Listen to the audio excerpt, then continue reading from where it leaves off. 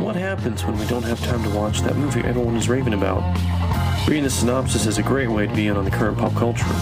But what happens if it is a bad synopsis? Can you base a movie off of what you read only? We'll find out on today's reading of Bad Movie Synopsis. Welcome back to Bad Movie Synopsis with your host David Carr.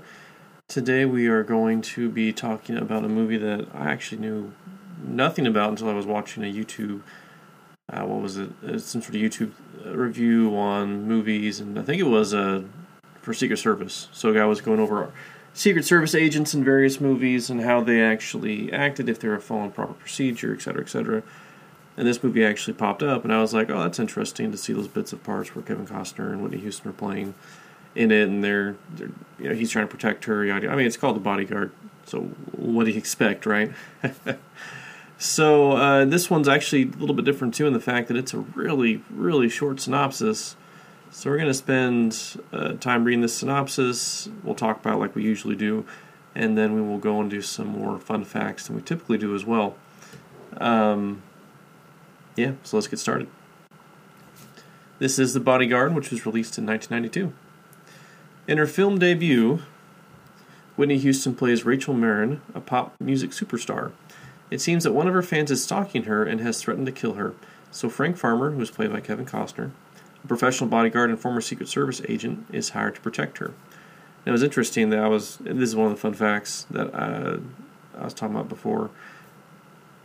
Whitney Houston actually had something similar like this happen to her. And I don't know how common this is to happen with people in power or famous people or whatnot, but especially nowadays with social media and how much easier it is to stalk people and all that fun stuff, which is what this article said, by the way. I don't stalk people. Please, if you're a stalker, don't stalk people.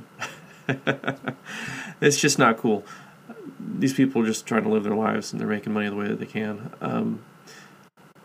But she was talking about how this actually happened to her, and someone had threatened her, and it wasn't. I don't think it was as bad as this, but it still happened. To continue the synopsis, the film then follows Rachel Marron's life from performance to performance. Each performance features her singing a song, including Houston's hits "I Will Always Love You" and "I Have Nothing," that reflects her emotional state. Frank Farmer successfully protects her from danger. Subsequently, and possibly as a result of his protection and the trust thus inspired, Rachel Marron falls in love with Frank, and, though he tries to keep the relationship professional, they sleep together. However, recognizing that their relationship puts her and her family in danger, he breaks off the affair and heightens moves to protect her. Many such moves were shot down by Rachel. Ironically, in an effort to separate Rachel from her own world, Frank introduces Rachel to his own father and personal life. As the story follows a number of potential stalkers, Rachel must put her trust in Frank ahead of her own selfishness and desire for success, as Frank must face the fact that the threat may not always be what was expected. In the end, Frank's duty is fulfilled, having successfully protected Rachel, and they part with a kiss. Frank then moves on to his next assignment, ... to protect an archbishop. And that's it. That is all for the synopsis that was written. Let me tell you, that was one page of reading, and I actually do things like I double space, I make the words bigger so that I can read it more easily. And man, that was just short.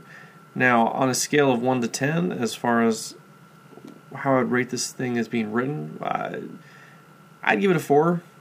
It's not necessarily the brevity. You can get a lot of good information across with a brief synopsis, but this thing, I mean, it does cover the high points of it does put forth the high points of what happens in the movie, but this is like reading the back of a DVD player, or reading, just spoiler or teaser, not spoiler ones, but teaser synopsises where it's like, oh, and this person are they going to be able to save this person, even though they has a strained relationship with their father, yada yada.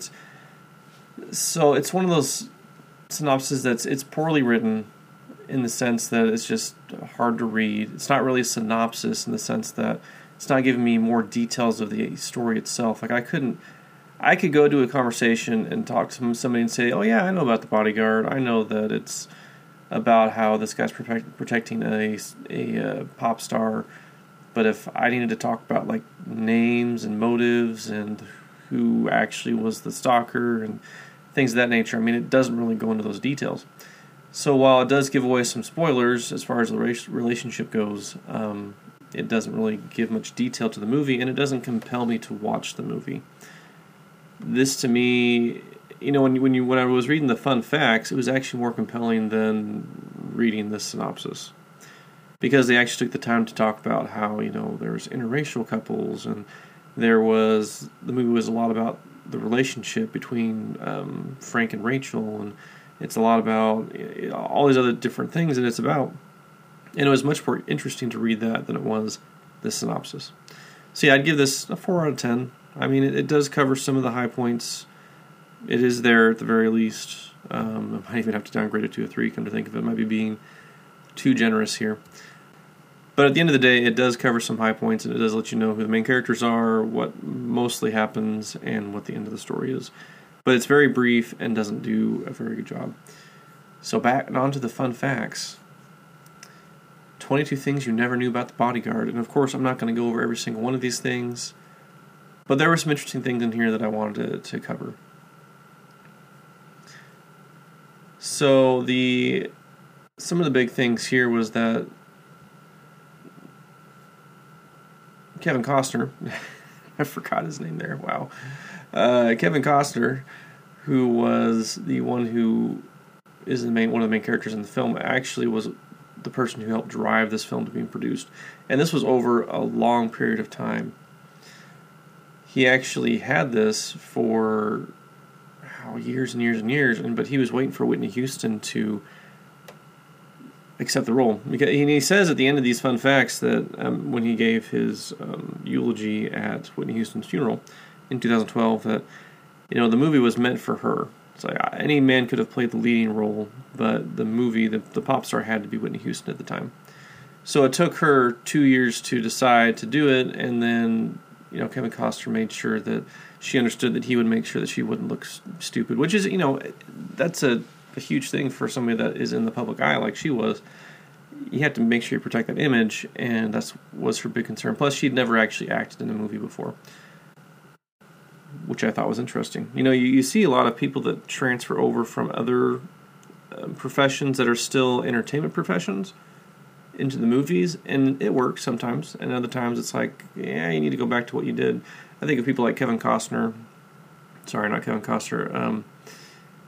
I'm thinking of that one guy who plays in Here Comes the Boom, James something or other. Wow, why can't I think of that? Dwayne The Rock Johnson's another one that I think off the top of my head. Steve Carell. Interestingly enough, a lot of stand-up comedians tend to make that switch. Apparently, from pro wrestling coming over, it's a bit easier to make that switch too. I know John Cena's kind of flirted with being in movies, and he actually does a pretty good job. Whenever I watch him in TV shows or movies that he's in, he does a good job. So people Rihanna was another one I was thinking of, and actually Rihanna was. Someone was talking to her about doing I don't know if it was a remake or a sequel or something similar. It was down here near the bottom. Let me scroll down. Yeah, okay. 2011, Warner Brothers announced it was developing a Bodyguard remake. And Rihanna wanted to do the lead, but she had said that, most of the time when a pop star comes over, they're being a singer still, and she did not want to be known for being a singer. She wanted to do other movies that would actually let her be an actor. So, her specific words are, I want to play a character. Which I've actually watched her in Battleship, which I thought she did a pretty good job there. And she's in some other movies, I believe, but beyond that, so I can totally get the fact that people would want to do something else and not portray what they are in real life. But by the same token, this is going into acting and movie stuff, of course, but there's a lot of people that play a method part, not a method part per se, but they're typecast, and some people really enjoy that. I'm thinking of like James Garner, for example. He usually played like in Support Your Local Sheriff or The Rockford Files, somebody that was confident, bigger than life, not bigger than life per se, but really big personality, law enforcement, things of that nature. And there's several other actors I can think of that do the same things, and that's not necessarily a bad thing, but by the same token, there's other actors that want to be known for being able to be diverse. You think people like Johnny Depp, who plays a whole bunch of different actors, a range of characters, and I can see the allure. I mean, I myself personally, if I was an actor, I wouldn't mind finding a singular role and then if I'm only going to be in 4 or 5 movies, why not play the same type of character? You're still doing a different story. It's just a similar character, and it makes it easier to play yourself, per se. But I totally get the fact that maybe you don't want to do the same thing that you do every single day. So, I mean, that makes sense. The next thing that... apparently Kevin Costner claimed in 2012 that he'd been developing a Bodyguard sequel that would have marked Princess Diana's acting debut, which I thought was interesting. But unfortunately, she died in 1997, of course, and then he received the early draft of the script a couple days before that. So, would that have actually come out? I don't know. I would be interested to see. Would have been interested to see if a royal, someone that's in the limelight like that and has to have a certain decorum, would have actually had participated in a feature-length film. That would have been an interesting film to see produced. What else do we got in here? I'm obviously not going to read every single one in here. This is interesting for me, because since I'm in the production business. Made for a modest $25 million, The Bodyguard earned back $122 million in North America and $411 million worldwide. Globally, it made more movie than any other film in 1992 except Aladdin. And that makes sense because Robin Williams is amazing. Sorry, Robin Williams, right? With an S? I have no idea.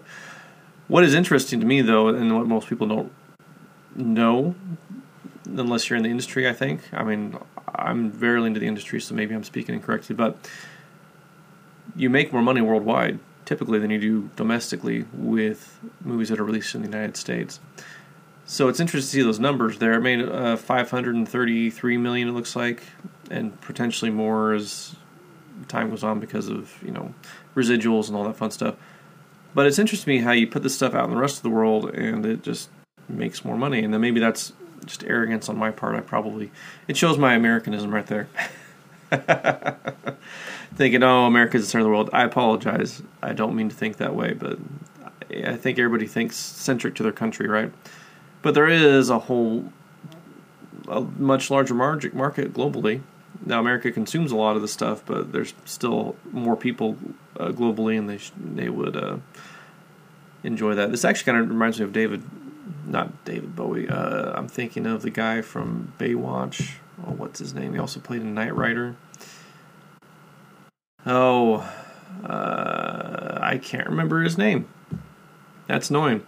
But he actually, he was known for Baywatch, Knight Rider in the United States. And he actually had a bigger career outside of America. He had huge crowds in Germany that loved him. He just, for whatever reason, had this huge career outside there. And there's certain things that do play better outside of America than inside of America, of course. Things that flop here domestically may do amazing globally. It's hard to tell. What was his name? Oh man, that's going to drive me nuts. But in the comments below, let me know. What was the name of the guy that stars in Baywatch and Knight Rider? Let's see what else. I think that's actually about all that I got here. Oh, here's a good one to end on. Do you recognize Rachel's Mansion? Which I don't because I haven't seen the movie, but apparently it's the same lavish estate used in The Godfather as the home of movie mogul Jack Woltz, the guy who wakes up to find his horse's head in his bed. And who doesn't know that scene, right? I think I've actually seen that scene before, because I've never seen The Godfather. And that's something that is something that I'll probably never watch, potentially. I don't know. It is a classic. I probably should watch it at some point. But that was interesting to me. And it's interesting to me to see how sets are used across different movies at times, especially inside the same studio.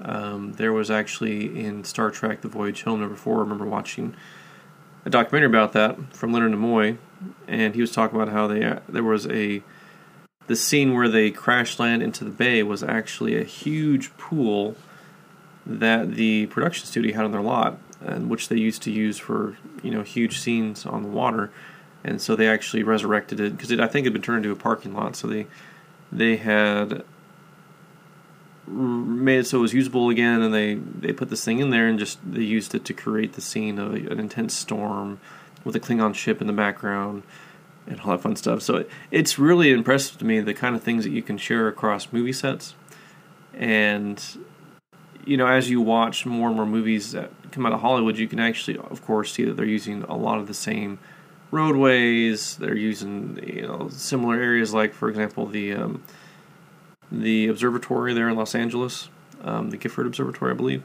You can see that in Rocket Man. You see that in Sandy Wexler. You see that. I mean, it's used in so many different films just because it's such a cool place to be, and it has such an interesting landscape and area that you just see it pop in a lot of movies. So these kind of things I find fascinating about these films. Well, there you have it. That is Bad Movie Synopsis for today. That was, I know, a lot of me talking about fun movie facts with this, but at the end of the day, if you have a short and poorly written synopsis, sometimes you just have to have filler with something else. So thank you again for listening, and I will catch you on the next episode. Thanks for listening. Please like and share this podcast. Join us each week for new episodes of Bad Movie Synopsis, where we read movie synopsis and discuss how well they were written, plus other interesting movie facts. Thank you.